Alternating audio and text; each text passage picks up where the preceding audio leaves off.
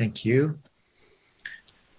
So I had the impulse to ask you, Clinton, to have a conversation with me when we were on the Possibilitator welcoming call the other day, and it flows into some conversations that me and Tristan have been having, and so I invited Tristan to come on this call as well. So thank you for making the time. I'm feeling a lot of joy and quite a lot of fear about this. This is walking my edge, and yeah. So that's just as an opening. Not sure if either of you have got anything to say in the opening before I just kind of launch into what my impulse was about. I have something. Do you have something, Tristan? Yeah, I do. Yeah, You go ahead. Okay. So, yeah, I also am really grateful, Clinton, that you are up for this, and I also feel a lot of fear and glad to shine some clarity on this area, and for me, for myself, and for finding out what is happening in this area with men. And somehow Jay and I have been on connected on this journey for the last year, I would say, with sexuality. So I'm glad to be here, and thank you. Yeah, thank you to you. We've had this recently, a kind of a talk on a similar subject online, and it was a follow-up to an interview from Ian McKenzie, who the time wasn't long enough to go deep enough into the dirty questions, like the real hard ones or tough ones. And so it felt superficial to me. And so we had all the original questions still from Call It on the Facebook conversation, where women in particular, were throwing in serious questions. And so we dived into those in that conversation. At the same time, people sometimes say they like the thing or they don't like the thing. And so there were some, mostly people they like the thing. This time there was a couple, they did not like the thing. And I don't know why. I don't know why they did not like the thing. But when it hit me when I read the did not like the thing part was, there's two possibilities. One is that this stuff is so contrary to the patriarchy that anybody who's identified with the patriarchy will just, of course, hate this. And so that's dismissed. And the other one was, probably it was a man talking about this, and there was not enough women talking in that conversation. There was not enough feminine side of the feminine. And there's so much feminine whatever about matriarchy, about the goddess, about whatever, all these things, tantric, whatever. And we did not set it up so that there was an equal time for masculine and feminine. So anyway, this is all just conjecture, but I wanted to share the concern that I haven't been in spaces where, I'm sure there are spaces, I just haven't been in them, where the women are getting to speak about this stuff. So in this case, we have no women having a conversation with us. And I think that's also a unique environment. So I'm with you guys here, and let's go. Thank you. And also I just want to say one more thing, which is I'm not pretending to be any kind of authority on any of this stuff. I don't teach this stuff. I don't give workshops in this stuff. I'm a guy like you guys, and I'm also researching next culture, and I'm with a woman. And so all of those factors are useful in this conversation, I think. Thank you. So one of my bright principles is initiation. And so speaking from that place, I'm curious on in having a conversation and bringing my bright principle of connection and creation and clarity into this space to explore how I can be a part of initiating myself and others out of patriarchy into an initiated masculine space, an archetypal next culture space. So, and I'm coming from a place of, in my life, a lot of hiding my sexuality, quite a lot of links between my sexuality and a lot of other addictive challenges that I've had in my life around alcohol and porn and smoking dope, and basically strategies for me to avoid being present, being responsible, being in the patriarchy, being.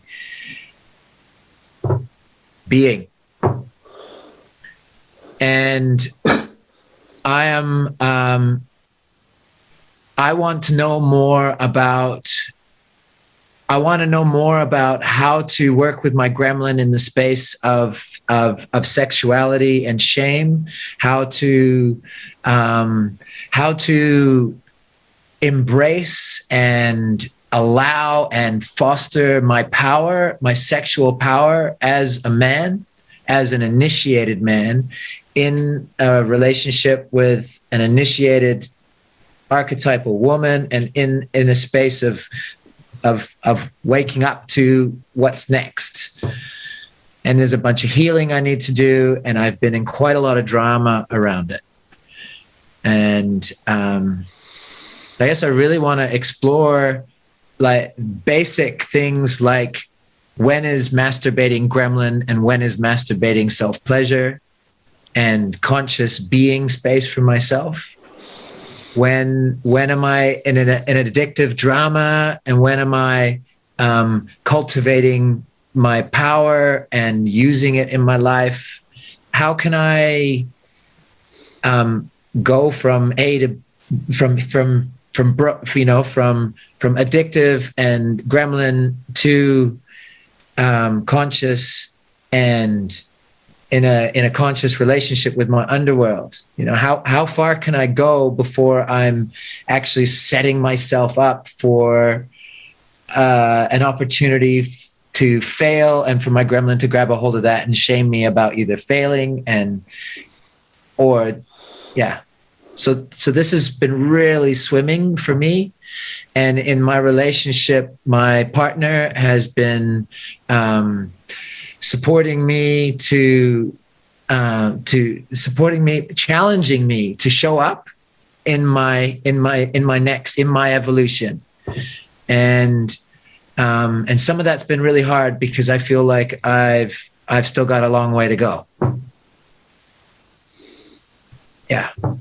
So that's what's kind of, you know, and there's another piece for me too, which is I'm really interested with Tristan to look at men's initiation and possibility management for men. Because in my experience with possibility management, it's very much been with powerful women, and them being with having more matrix than me in the space. And so there's been quite a bit of me giving my center away to that. And so this is somehow about me claiming my center, my healing, and going and getting my X on the map and looking where I want to go. And I want to know more about how to get there. Yeah. That's somewhere where I'd like to start. Yeah.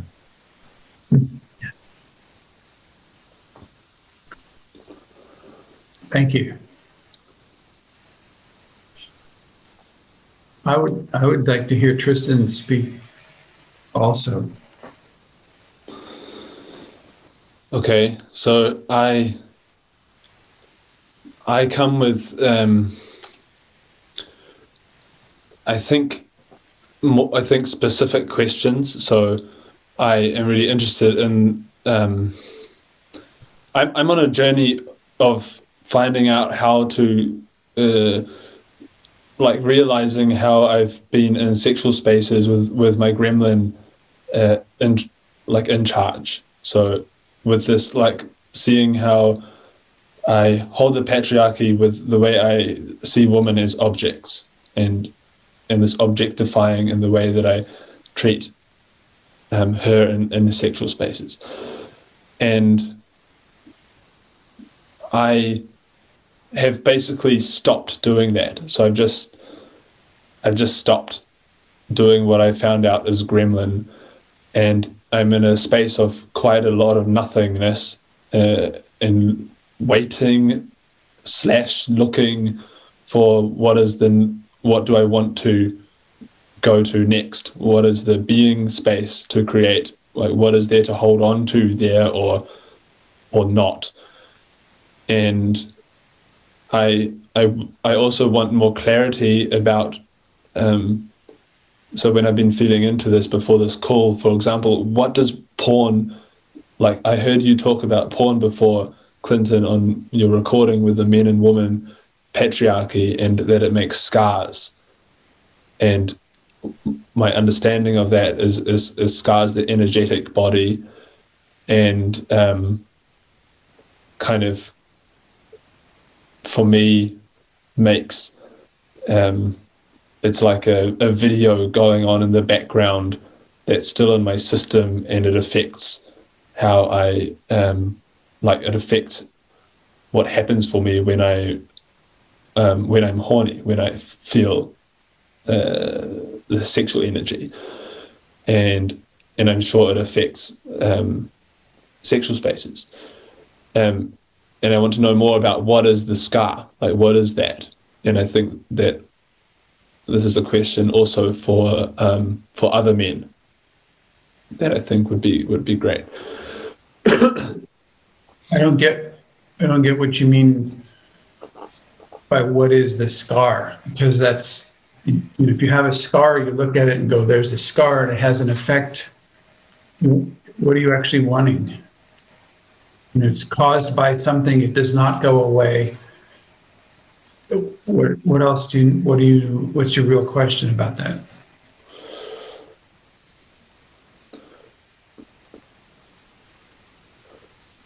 Well, my question is, like, what I want is to hear more from you about it.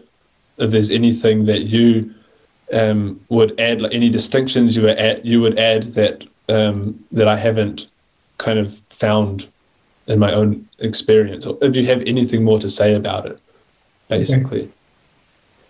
Okay. Yeah, I mean, thank you. So where I'm coming from is I was 29 years old, something I was in no long-term relationship at that, and I got into a project in Arizona, and I met a woman, and she was already in a relationship, and then invited me to live in their house with them. And it was like, it was clear that their relationship was non-fertile. I mean, they did not have children, and basically she was ending the relationship. But so in any case, I ended up being with her. She basically took me on my first acid trip in the desert, and it was fantastic. And then I thought, well, what a great thing.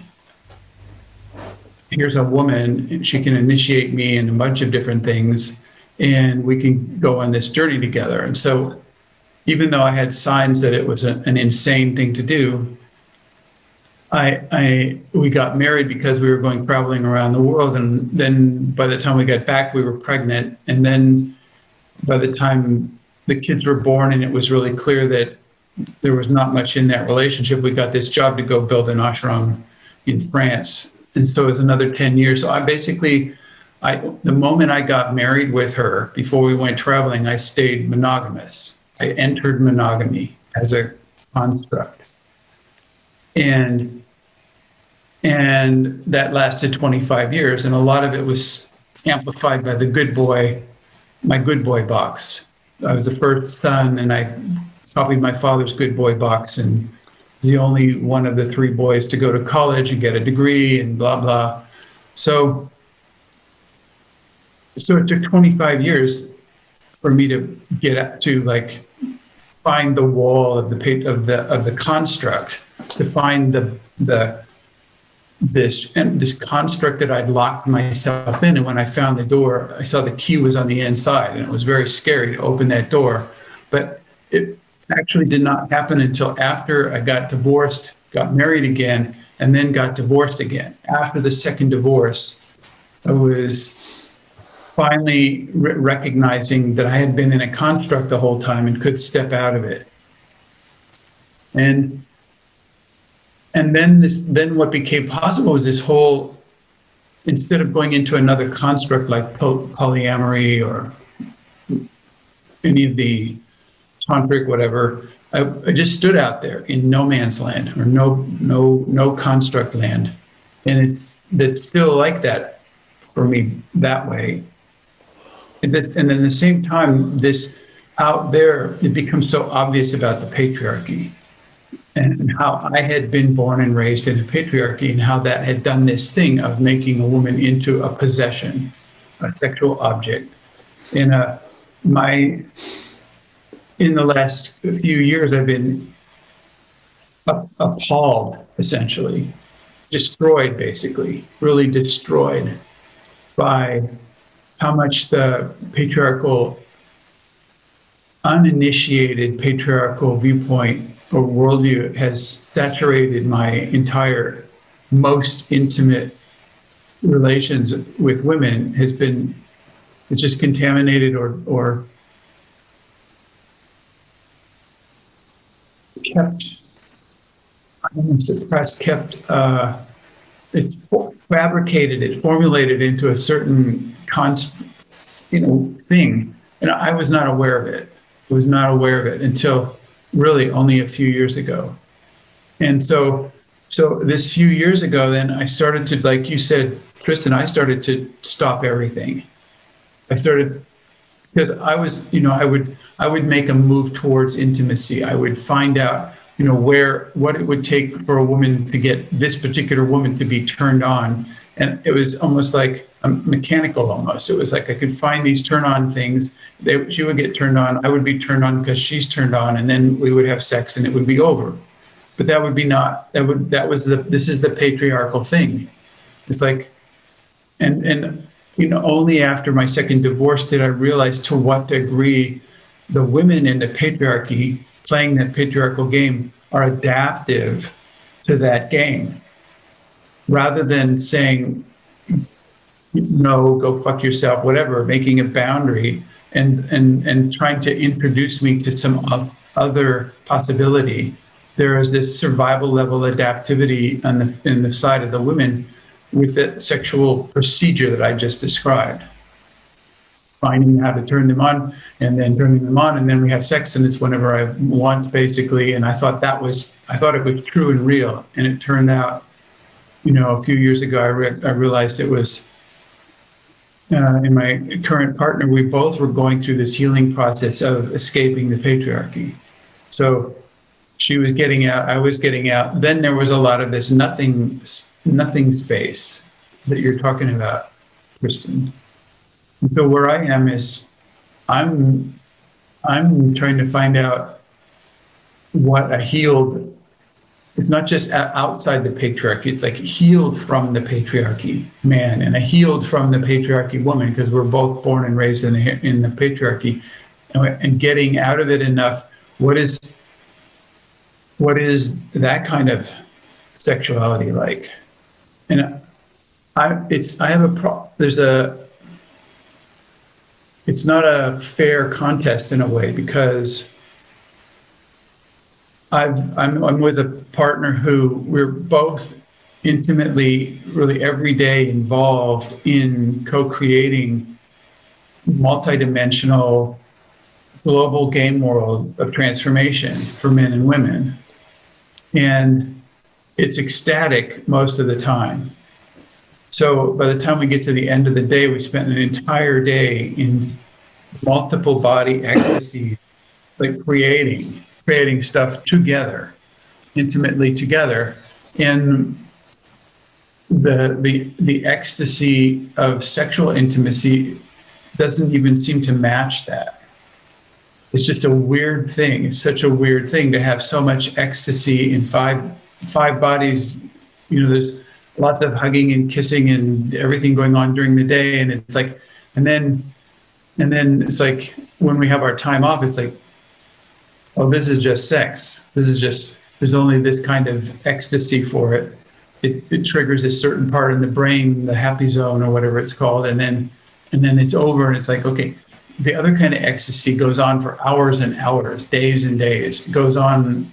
And so I'm conflicted about even what sexuality is or what's so great about it. I mean, it's in comparison to these other ecstasies that have become more intense, or because the both of us are involved in the same game world, building the same projects, you know, helping each other create transformation moment to moment with different situations, which is totally ecstatic. Creating is this ecstasy, creating out of nothing, creating, you know, pure invention, and invent it and walk in and expand it and unfold it as just this total ecstasy.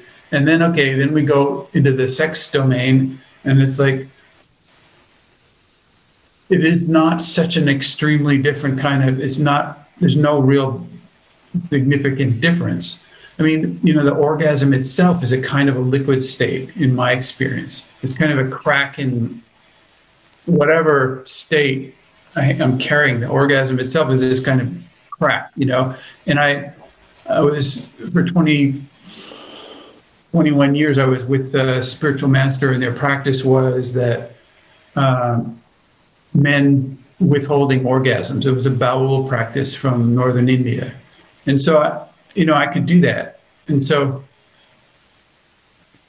but after some years of practicing this and successfully practicing this within the spiritual school, I went to the teacher and I said, I've had sex with my partner over lots and not had orgasms, and after 6 months or 8 months of this at a time, I'm missing the crack, and I'm missing this liquid state so that things can reorder in me from the orgasm. And his answer was, he said he found the same thing. It was he discovered the same thing. He didn't teach it, but now that I had this experience, he just looked at me and goes, yeah, that's right. So you need the orgasm to have this liquid state. And it was like, well, why is the whole spiritual practice? Well, you have to get to that point before you notice what you're missing. You notice the lack of a transformational effect of the orgasm in the liquid state that it causes, so that things can realign themselves. So there is a certain kind of liquid state caused by orgasm that is a relief of tensions that haven't had a chance to realign from all the other ecstatic transformational effects during the day or week, whatever. This is where I am right now. This is kind of like my exploration right now, and it's very different, because in the patriarchal form of sex, it was like the woman's job to turn the man on, something like that. And in the next culture sex, it isn't like that. It's like something is different. It's not her job anymore somehow.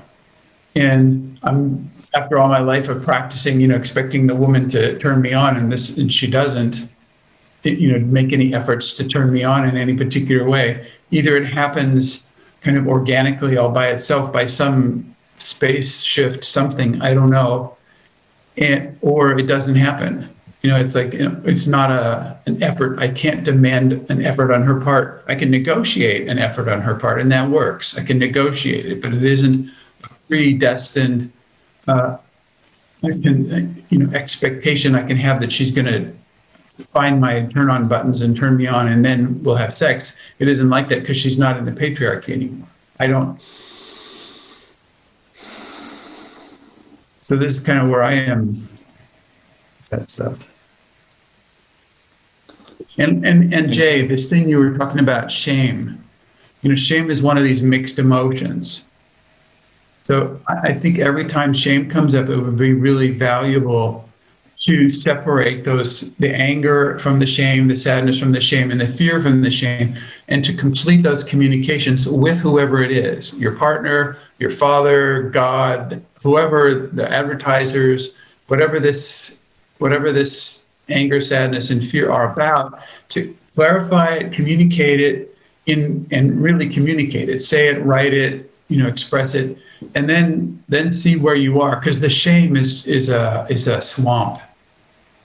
And no matter what it's about, masturbating or anything, not having a heart on, or whatever the thing is, the shame is not real. It's just this swampy mix of emotions from blah blah. It's not. There's nothing in shame except gremlin food, basically, like you said. So just immediately, as soon as it starts coming up, take it apart. Take it apart instantly. And go through what the emotions are. And then I think a whole new domain will open up. But the shame thing isn't gonna, I think if you could do, I know you know how to do that. So that's what I was thinking about, the shame. Thank you. Yeah. I'm curious about this. Yeah, I've got the mixed emotions there, but like, yeah, so there's this kind of polarization with the way that my sexuality and sexual energy moves, and the way the sexual energy moves in all of my female partners. And are you talking historically, or are you talking about you have a bunch of sexual partners now? Historically, yeah. I've been monogamous in my life. So far, you're a monogamist. Yeah, I'm playing the monogamy box, whatever that is. Yeah, serial monogamous. That's what it is. Yeah, okay. Yeah, and that's what I'm choosing, and so part of what I'm like wrestling with is how to be somehow authentic and responsible. Yeah, I at the same time, there's a piece which is okay. So I'm holding space for myself and doing my work around stepping out of the patriarchy and not playing that expectation game or the transactional game of I need to pleasure you so that you're hot, so that you pleasure me, so that then I can get to the piece which I was maneuvering towards anyways, which is this orgasm. And the whole piece, that whole game is I'm trying to step out of it, and the intricacy, like you were saying before, the depth and the intricacy and the complexity of the programming in both me and my partner. I can do this thing of where I'm not putting my pressure to have sexual intimacy into the space. I take that out, and then there's a question of like, well, what's going on for her when I'm not playing my part of that game? And then, so it's a real question for me on, so it's like I kind of want a roadmap of like, okay, so if we start here, and then for a while the focus or the energy leans that way, and then it leans this way. I'm doing my healing. How do we stay in an intimate, obviously there's all these different bodies of intimacy like you're speaking about too. And there's like I've got a story that my gremlin has this sort of animal desire thing that goes on, and I'm having real trouble making a distinction between that and my initiated masculine power that comes from my sexual energy.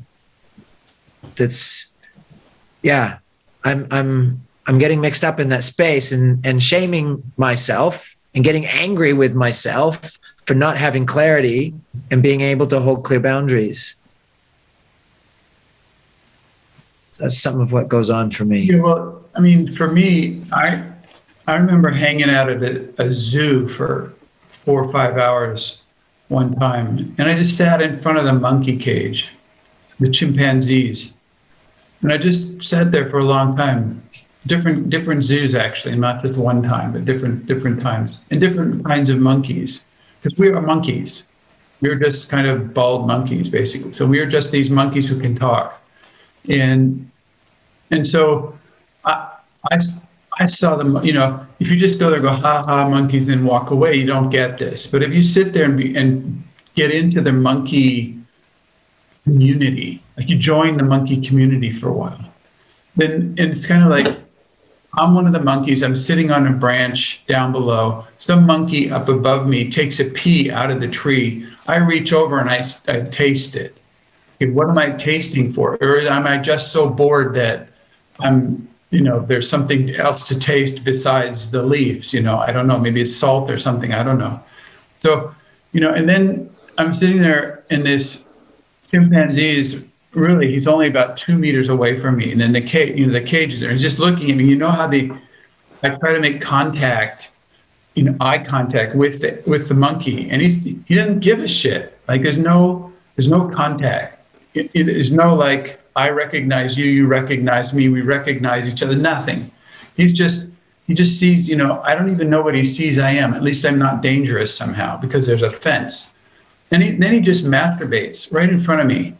But all the way through, and he doesn't give a shit. He's like absolutely, it's like sneezing or something. I don't know, blowing his nose or I don't know. There's nothing, and he just masturbates, and he tastes that too. And then he's like just sitting there. No, it's like, okay. And I'm looking at the mirror. Here's this mirror. Okay, I'm a monkey. He's a monkey.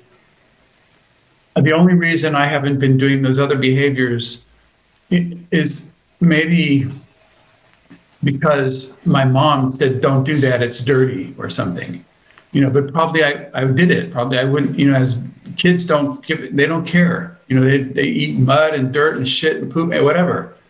And so I'm like, okay, this whole Elizabethan morality, this Presbyterian Catholic Muslim morality about our bodies and touching ourselves and having orgasms, sexuality, and like what's right and what's wrong and what's good and what's bad is so off for me.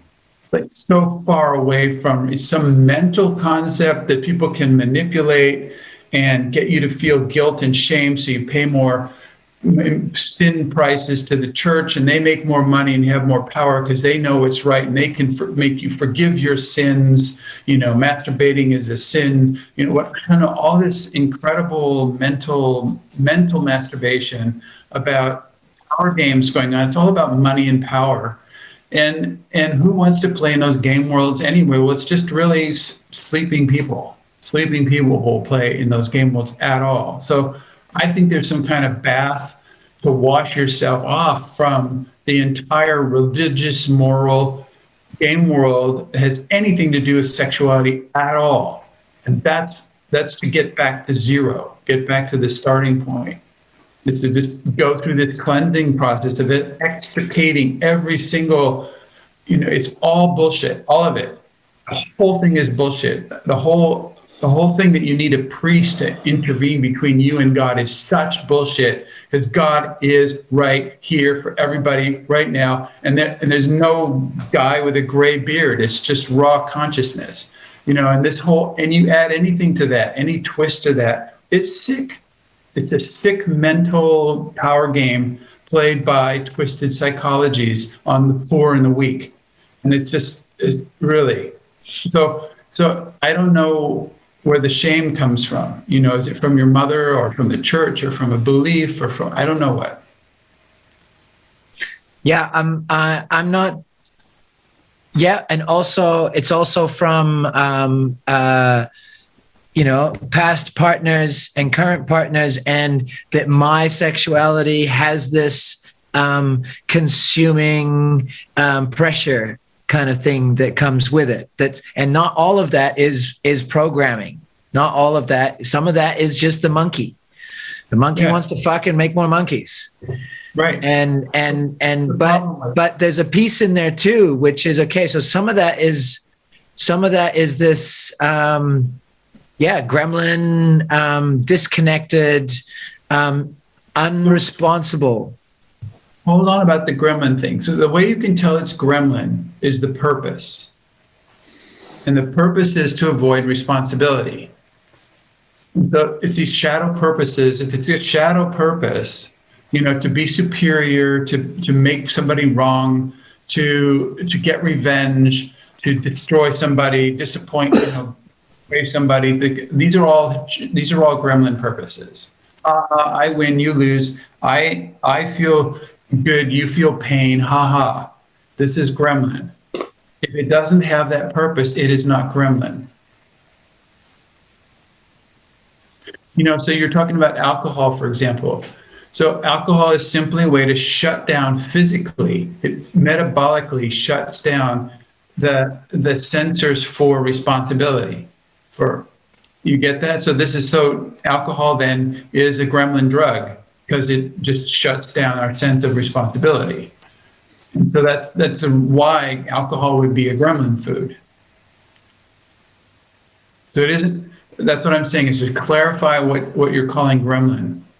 Yeah. Because wanting to masturbate because you're a monkey is not gremlin. It's because you're a monkey. And it's so okay. Like, so there's another thread for me where I take myself into the swamp, or I get angry with not having clarity, is this piece where, so sometimes when I'm scared, I have ways of distracting myself and soothing myself. And this goes right back through my whole life. Imagine that I was playing with myself in different ways and sticking my finger in my ear or whatever it was. And one of those ways was masturbating or playing with myself, playing with my penis. And that was this really great way of distracting myself from my fear.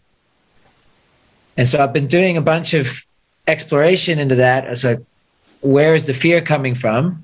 But there's this mechanism that I've built up around, and that's partly also where this shame comes in. It's like I've been hiding from my fear through, and it's in other places too, like similar, like with alcohol, or watch a movie that doesn't have any real conscious thought to it, or, you know, for that matter, just about all of modern culture for me is a distraction from responsibility. That's exactly true, in my opinion. Yeah. So how can I be responsible in this healing journey? Yeah, I'm not quite. Well, choose which culture you live in. Yeah. So you already made that choice that you don't live in modern culture anymore at all. No. So leave it. And then you have to find, so you have a pattern of avoiding fear, or, you know, distracting yourself from fear. Great, you see that. Now befriend fear. Make fear your friend. Make fear this amazing resource, this incredible intelligence. It's sensitive and psychic and far-reaching, and complete the communications with your fear. Welcome fear. What do you have for me? You write it down. You look at it. You go, anything else? It tells you something else. You write it down. Anything else? It goes, no. Thank you. Fear's gone. Then you decide. based on what the fear told you. You decide what you do, not the fear. The fear does not decide what to do, you do. But you got it written down, you completed the communication, the fear's gone, breathe, and it's a whole new relationship with fear. So you don't need to distract it anymore. And then you won't need that pattern anymore. We had to do so many things to survive. I've been working on this website called Sexual Abuse.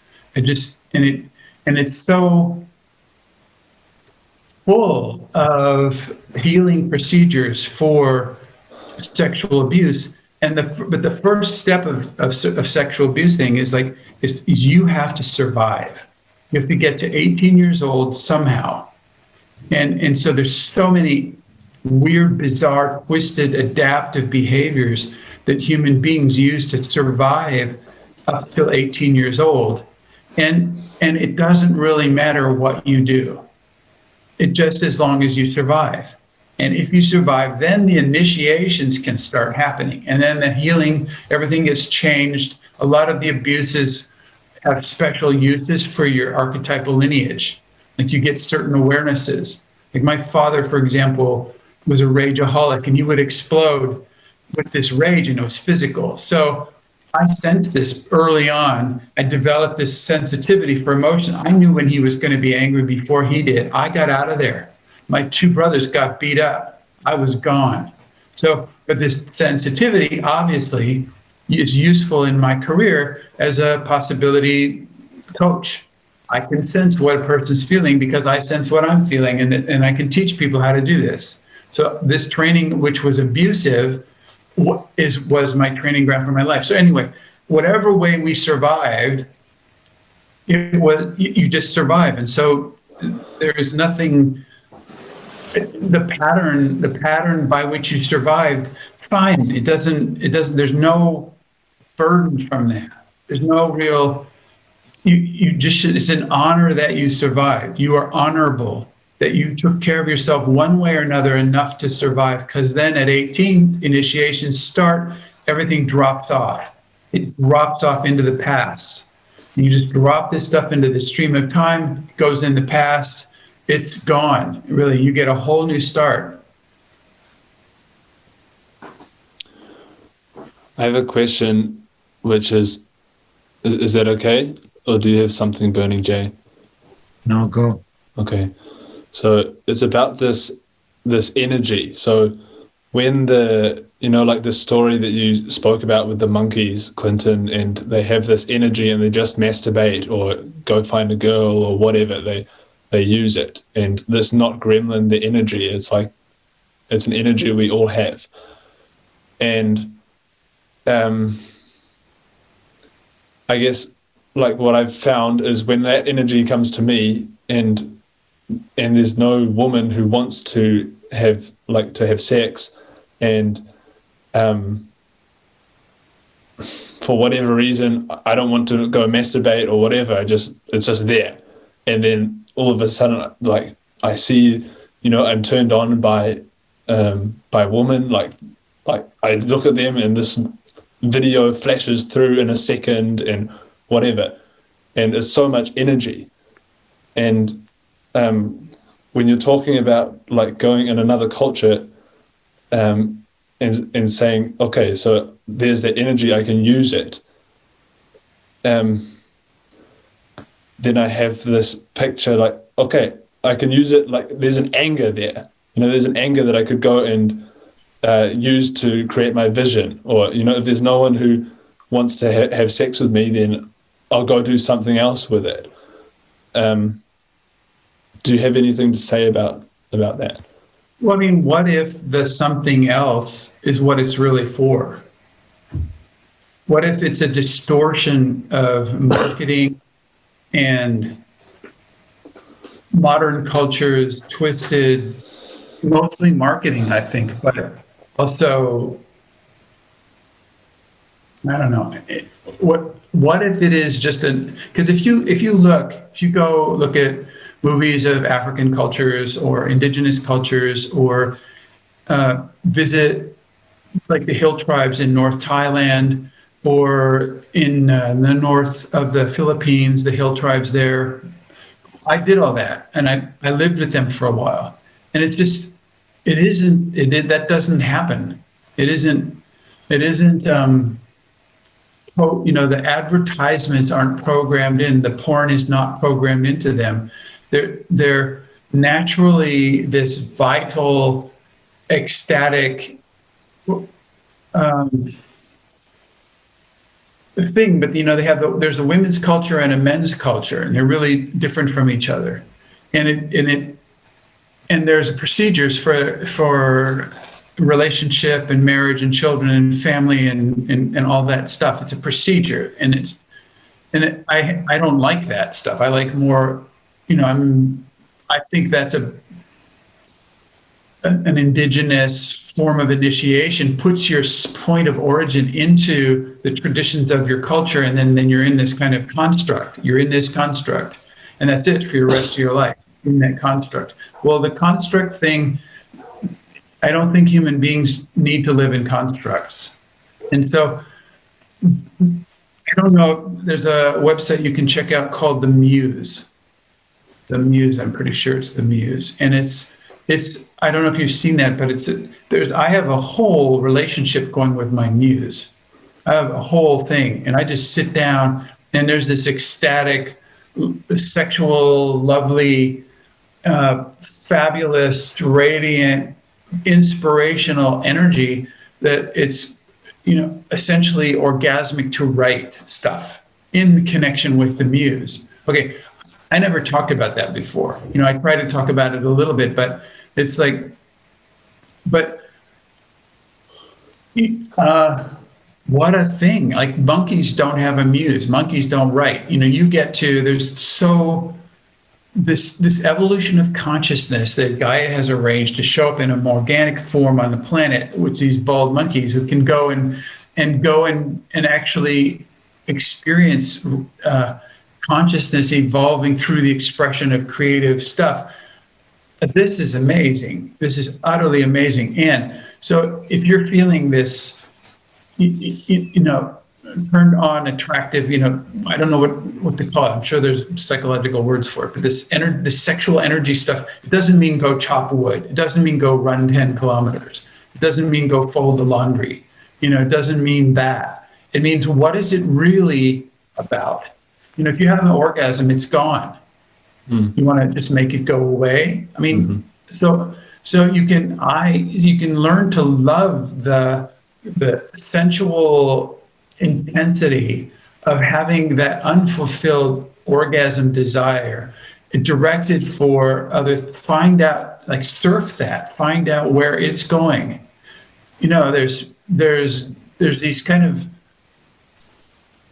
rigidified domains called poetry or painting or music or that kind of thing, but I think there's so many dimensions that are waiting to be developed and explored, powered by that sensual driving, this is amazing, and it's like almost enduring the intensity of eye contact, this of countenance, of enduring the intensity of being with. Like, it's the same thing as enduring the intensity of this desirous, luscious, high energy flow. Like, and instead of trying to make it go away with an orgasm, just fly with this thing and see where it takes you. And don't. I remember so many times that it took me into the ocean. And here I am diving into the ocean, warm, and with my mask and snorkel, and I take all my clothes off. It's basically, I'm having an orgasm with the ocean, like being the life. There's so much life, playing with the fish, hugging the trees, gardening. I've done a lot of gardening and just flowers and plants and fruits and vegetables. I love these. Like the life, I don't know. This is where it has come out a lot for me. That kind of thing. I kind of get this thread of looking to find what my muse is calling forth, or what, you know, so what's coming through, what my archetypal lineage is putting in front of me, and allowing that energy to head in that direction. Yeah. And there's still a monkey. Yeah. Yeah. There's something, I just want to say something, because it's like I think this is a point where men have given our authority away for our sexuality in patriarchy, is when we have this sexual energy, our authority is like with this advertising of having sex, or having sex. It's like, our balls are there. Or buy a new car, or buy some more, you know, Jack Daniels, or buy something, you know, it's like, use it for that. Yeah. It's like nothing else. Like, I couldn't, like, until you said that, I couldn't see this possibility of going and gardening, like, as a use for that energy. I stand, you know, here it's springtime, so I stand in front of trees, and they have these blossoms, cherry blossoms or apricot blossoms, and these bees are having sex with the trees.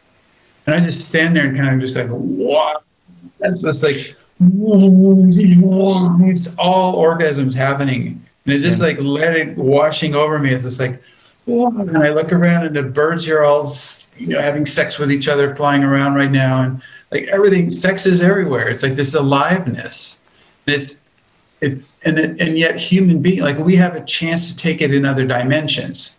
We don't just have to have an orgasm and then it's gone. We can hold on. We can fly with this stuff into domains that most, you know, nothing in modern culture tells us about these domains. And the thing is, like, you were talking, Jay, about this initiation stuff. It's like, what, you know, and I'm saying, and like, for me, when I meet a room, we've got a room full of people coming up. We've got 45 people coming to an Expand the Box training in a week or so, and then 30 people in a lab after that, and 28 people in a lab after that. So this is like, and so it's like, what's this for? Is this transformational stuff? It's like really transformational stuff. And why was I telling you that? I don't know. Anyway, I started with the bees and ended up in a training space. It's kind of the same. Yeah. But I guess if you turn that around the other way, it's like, I want to learn how to take myself from the training space, from being a monkey in the training space, to the bees, and that being it, done. Like, I'm standing with the bees, I'm connected, I'm jacked in. Yeah, but what are you creating? See, that's what I'm talking about, is this creating thing. It's not just feeding on it. It's the orgasmic, ecstatic part of creating out of nothing, serving something greater than yourself, building something that was not there before in whatever domain, bringing a possibility into an actuality that people didn't even think of the possibility, inhabiting the new domain, inviting people in the domain, going through the healing processes of letting go of the old domains, helping other people go through those healing processes. Like, this initiatory stuff, and it's all basics. It's all basics. This whole thing, what is a feeling? What is an emotion? Separating emotions. You know, saying, I feel mad, sad, glad, or scared because. And then that's all phase one. Phase two of feelings work is having the feeling or emotion, and you don't go, I feel angry because, or I feel sad because. You just go, okay, what's this for really? What do I really want to create with this? And phase two is, here's energy. I can use it to create with. What do I want to create with this? And so, there's so much sadness in the world right now. It's such immense sadness in the world right now. of species dying, of like the ocean going, extinct. I mean, it's like it's so insanely sad. And so to have what does it make you do? What do you want to create with this sadness? It's so true. The sadness is so true. The outrage that we have political systems that have psychopaths at the top, and we have built it that way. And each one of us then submits our authority to that or not. So you can use this energy to take your authority absolutely away from every external authority there is everywhere. Everywhere. This is that, to me, that's what phase 2 of feelings work is about. It's about growing up. It's about all this initiation work, and it's on the surface it looks like all basics, but it turns out to be so sublime and so supreme as a path, as a way, and that you're interested in making that for other men. It's so fundamentally valuable. The value is so fundamentally high. It has, money has no value. Providing initiatory processes is ultimate value, like holding safe space with clarity, precision, timing, the whole, is it time to push, time to pull? Like, how do you cause this transformation? This is value. The healing that happens, the growing up that happens is so valuable. And then I think that a lot of it, that's what that's for. And if you have any left over after ecstasy all day, then maybe you have sex with your partner. It's like, it isn't this, I don't know, it's not this advertised, James Bond, drive your Maserati GT 5000, whatever, and then have sex with every chick who comes along, and then she gets killed off, so you need another one. I mean, this is so insane. The whole programming is so insane. I don't know if this is helpful.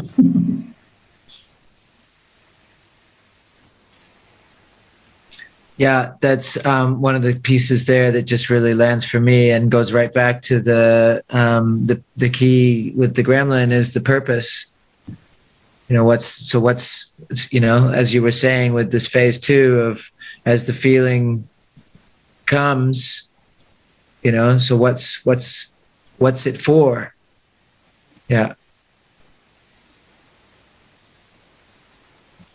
I mean, it's a really weird idea. I just was having it right now, which is, what's phase 2 sexuality? Phase 1 sexuality is go have an orgasm. So what's phase 2 sexuality? We use the energy for. Yeah, it's something about cultivation. That's I was reading this Taoist book before. It's not about dumping the energy so that you can. Relax or avoid or just, I think it is about, this is where I want to move to next, is learning how to cultivate that and not get stuck in the loop of my old pattern of hide and release or just ejaculate it away. And I was curious when you were talking about having, been in this ashram or in this cult, this, space with your teacher there for however many years and, being able to hold your seed and cultivate that, but then getting to the end or getting to a certain point and realizing that you need the energy realignment or the reset button needs to get hit every so often. And yeah, I'm definitely not able to hold my seed. I get to a few days down the track and the pattern is too strong for me and I end up with sore balls and I can't walk around the place. Yeah, but what are you using it for? What do you? Yeah. If you're not using it, it will be stuck there. Yeah. So this is what's happening is I haven't figured out how to use it fast enough or, Yeah, I think there's some kind of energetic connection to the backside of your balls. Yeah. You can nervous system plugged into the backside of your balls and it comes up into your whole body somehow. Yeah. And then you make a cake, and make beautiful frosting. I don't know, you make Yeah, building. no, there's something, I've put some sort of mechanism in there, and I haven't quite figured out how to open it all up yet. I think there's some pretty big fear for me on when I do open it up, you know, yeah, like it's that big a fucking job that's going to land on my plate. I feel really scared of that job. Well, look, in that case, in that condition, it seems to me over my life that you will not get the job unless you can do the job. And you don't know how to do the job. You don't have the resources for doing the job. But when you get the job, it means you can get the resources. You can figure out how. And you use that energy to figure out how and to get the resources. And so the universe does not slam us like that. It doesn't waste good jobs on a guy who can't do the job. Yeah, right. Get that? It's pretty intelligent that way. ECHO, the whole Earth Coincidence Control Office, is very intelligent with giving jobs to the people who can do the jobs. And you won't be the same. You do the job, you will not be the same. Well, hell, aren't you bored of yourself yet? You become the next guy, become the next guy. Yeah. So it's like this path of conscious evolution is that you keep becoming new guys. Oh, cool. What's so good about the old guy? You can have a series of crosses in your backyard. This is 1980. This is 1995. This is 2000. This is 2007. Like that, all this little graveyard. You were saying something about that, actually. That was one of the little bits in this last study group where you were talking about the grieving process. So I think there's something in there for me of like, just notice, okay, so I'm burying that guy. He's done. But if I don't grieve, then, so I think I'm in this, trying to figure out when the grieving process is over. Well, it's never over. You let go. You just keep letting go because you can't be the old guy anymore. You know too much. You've learned too much. You're different. But and there's a grieving of God. There were some good times when I was that guy. There were some great times when I was that guy, and I will never get those times back. I will, because I'm not that guy anymore. So then but the grieving I don't think is ever over. I think that there's this. I mean, everything changes. It's this. Heraclitus, what is it? There's a Greek phrase. Kempai, no, it's Happy Ray, something Ray. Kepi Ray, something like that. Everything changes. And it's just this recognition that no matter what you love about some moment, it's going to go away. And so there's this ongoing grieving of, that was an amazing moment. This is a great space we're in. We're in an amazing conversation right here. And it will be gone then. And we'll never be able to get this back. We're at the edge of something. And after the wave breaks, the wave's gone. And so then, is there another wave? Maybe. Will it be the same? No. So there's this ongoing grieving needs to happen. It's the same way with the fear. What do you have for me? Welcome sadness. What do you have for me? Write a thank you note.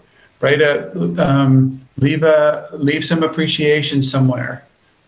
Clean up this little thing. Okay, and then it relaxes and you can let go of it. And so the sadness has a lot of that intelligence about letting go of stuff, how to clean stuff up, how to complete things. But it never goes away, not in my experience.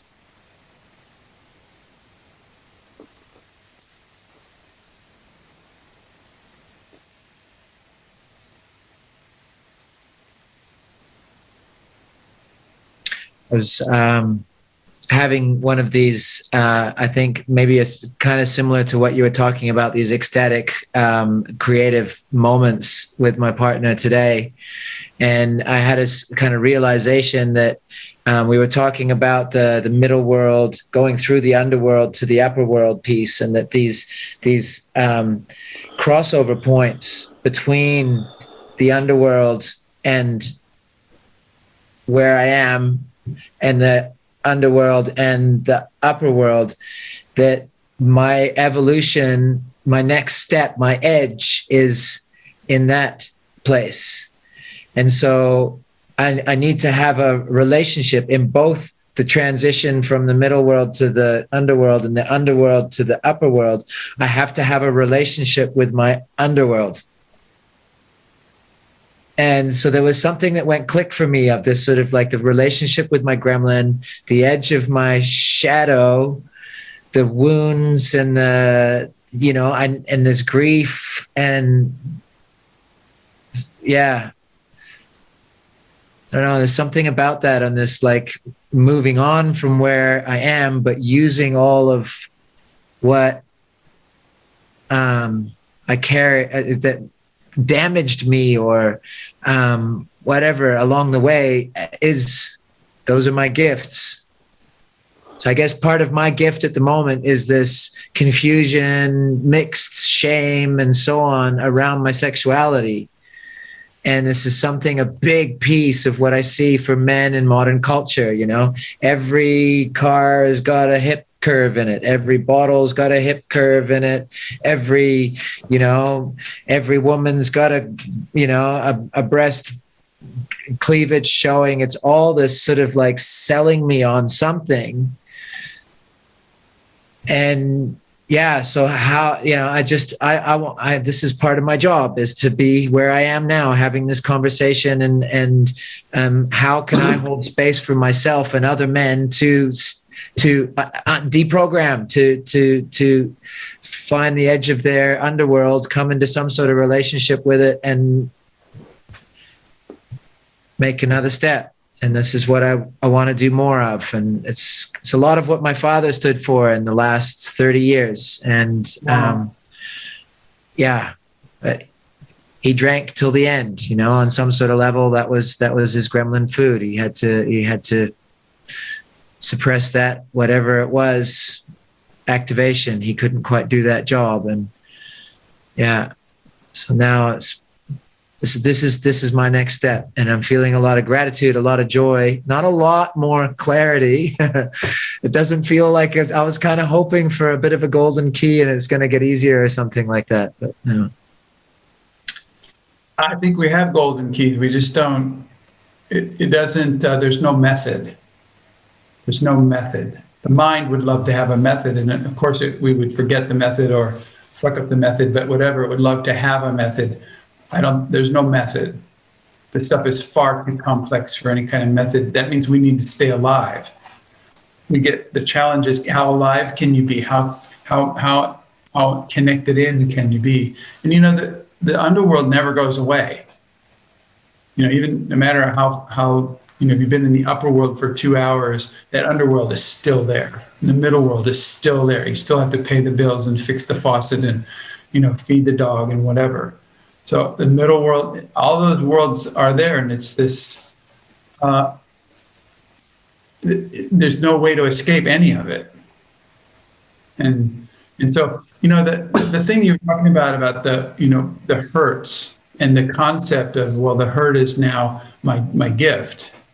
Okay, try to stay away from, try to stay away from using that as a concept, because you still need the recognition of the hurt, and the thing is, you can't change what happened to you, but you can change your relationship to what happened to you, and that it helps a lot. For me, it has helped to totally embrace the pain of this insanity of them sending me to school. They're trying to make me into a baseball pitcher. You know, for a baseball game, it's like, oh, what are you guys talking? It's like, it had no connection to me at all. Nobody was connected to me. Like all this stuff, and drop it in, let it go in the past, because I cannot change what happened to me, but I can change my relationship to it. And if I keep dragging it with me into the present, I'm not changing my relationship to it. And if I let it go, and if that happened when I was 5, this happened when I was 12, this happened when I was 17, you know, and I go, you know, that's in the past. And so instead of carrying it with me as part of my story of who I am right now, there's a very small now of who I am right now. And I don't know what I'm going to be very soon from now. You know, I have an emotional healing process with somebody in a few minutes online. And I don't know who I'm going to be in that process, or what's going to change in me from being with somebody in their experiencing of the pain that they're in. You know, what's going to happen to me next. And so you can really let these things go really in the past and breathe, you know, with the bees in the moment. And there's, yeah, but I'm so encouraged by your commitment to the initiation stuff, the initiation work. Both you guys are brothers with me in that. And I'm just really encouraged by that. Yeah.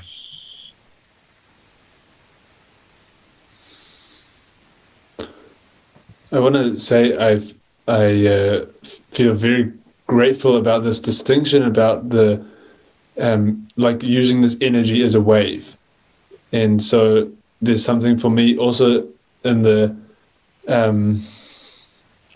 quality of not holding on to it, because I think this is what you said, something about cultivating sexual energy, Jay, and for me there has been something there about holding on to it and finding a way for it to like nourish my body, like not be stuck in my balls, but like move through my body and nourish me.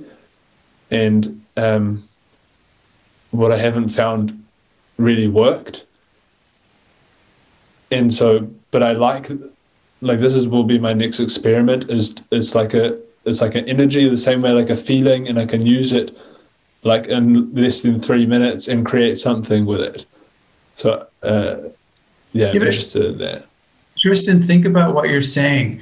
Think about if you get this, you know, if men got this, if we got this, how to use this wave, this turn on wave, and we would not need modern culture. We would not submit ourselves to any government, any law, because we'd be in this position of radical responsibility, playfulness, inventiveness. The rigidity of having a construct called a government or a business would not serve. We would not submit ourselves to that. And so I think unconsciously somehow the whole sexual, you got to buy this or have sex with this and then it's gone and go back to work, is just a way to keep the slaves in line.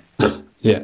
This, and it's just like so revolutionary to just say, you know, that stuff is not interesting to me anymore because I'm jacked into this power wave, and it isn't power over. That's this thing, you know, this thing about this weird, it's a weird definition of power, is like, you know, I'm the big one, I'm the powerful one, you know, do this, you know, and I'm going to do this to you. And, you know, this whole, where's this sexual power? It's like, it's a fantasy. It's a fantasy world that it's just painted onto reality just to make us sick somehow. I don't know, to keep us slaves. Yeah. And so it's like, just go sideways. It's really, you don't have to confront it, block it, deny it. You just go sideways and use this energy to go sideways with it. There's so many, I don't know, it's so incredible how easy it is to herd monkeys.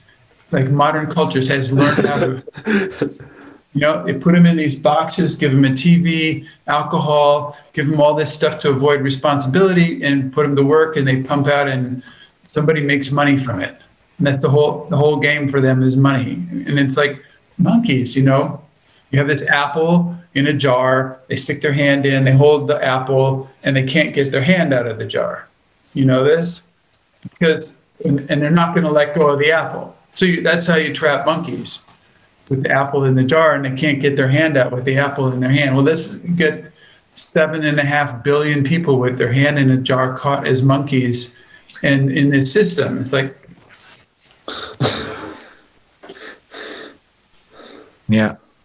And it's the steps along the way, you know, that I'm pretty fascinated about at the moment. It's Yeah. I'm just starting to kind of like peel back the real layers of far out how pervasive the programming is and subtle it is. And yeah, I find it so hard to drive down the road in my car, which is like I don't give a fuck about my car. It works good and it takes me from here to there. I can sleep in the back, you know. I'd rather not work in the job. I'd rather spend my time with people like yourselves figuring out how to jack into what's coming through me. And yet when I drive down the road and wow, that truck, fuck, that's so much better than my car. You know, it's like, oh, he's got a boat too, the asshole, you know. And it's just so quickly back there. You know, the glasses are so quickly back on. It's, yeah, I need to cultivate a bit more anger there. Yeah, I mean, there's a way to spin your energetic body. When those impulses come, if your energetic body is spinning, you're here, but your energetic body spinning, all that stuff just kind of just goes by. Yeah. Your energetic body just spins like about this fast, and you just keep it spinning, and you stay here, and that stuff just goes by, and you can go, well, that's fascinating. I use the word fascinating. It's like fascinating. Or you can use the word oh. It's like a zero, just like a black hole in the sky. You go, oh, just goes in. See, I say oh to myself. You know, it's like oh, it just disappears.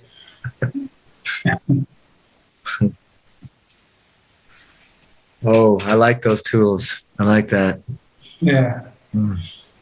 Yeah, because, you know, they got amazing curves in those boats, like you said, and amazing curves everywhere. Not a mistake. And it's pushing the monkey button. And it's like, okay, I'm just a sideways monkey, like you were on the screen first, you know? Yeah. You just have to get it that stuff just doesn't work on you. Yeah. It just doesn't work on you because you're this way and it's this way or the other way around, you know, and it just goes to work on other people. Gets pretty painful. Go ahead. It's just saying it gets pretty painful though when I'm holding space for my son. Yeah. There's a lot of anger in there and a lot of sadness and a lot of fear. Yeah. How old is he? 2 sons, one 13, one just about 15. Yeah. And then also holding space with my partner's 2 sons. So we've got 4 teenagers. Yeah. I don't know to what degree you admit reality with them.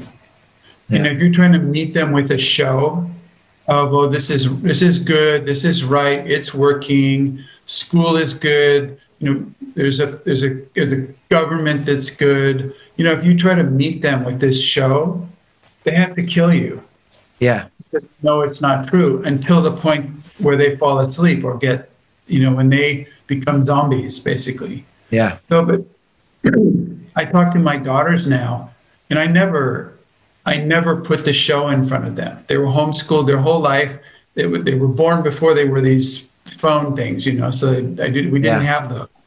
I did not have one. They did not have one. So we didn't in this. And so I talk to them now, and the whole time the conversation is going on is they're kind of doing it back with me. The whole thing about, are you believing this shit? Are you sucked into this? You know, what part of the show are you hypnotized by? You know, and they're having fabulous lives. They have husbands and kids, and they live in France, and it's just really. But I'm suggesting that you don't have to hold up the show as a representative of the falsehood. You do not have to be. You don't have to do that. I don't, and I haven't, and I think I've made it quite scary for them.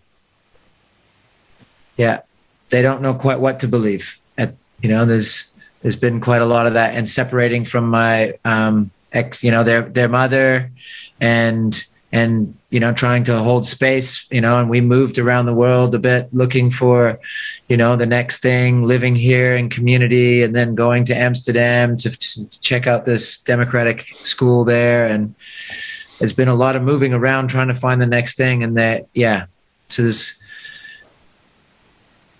anyways, it's another conversation. But you know, in this modern culture, how to hold space for the next generation. I think there's a difference between trying to have answers and being on an adventure. Yeah. And if you're trying to put on the show that you have answers, forget it. Yeah. But if you can get on the adventure and look past the questions and go, like that. This is horrible, or this is wonderful, or what's next, or if you go on the adventure ride together. There's something really nice about being in the small now with that one, and just yeah.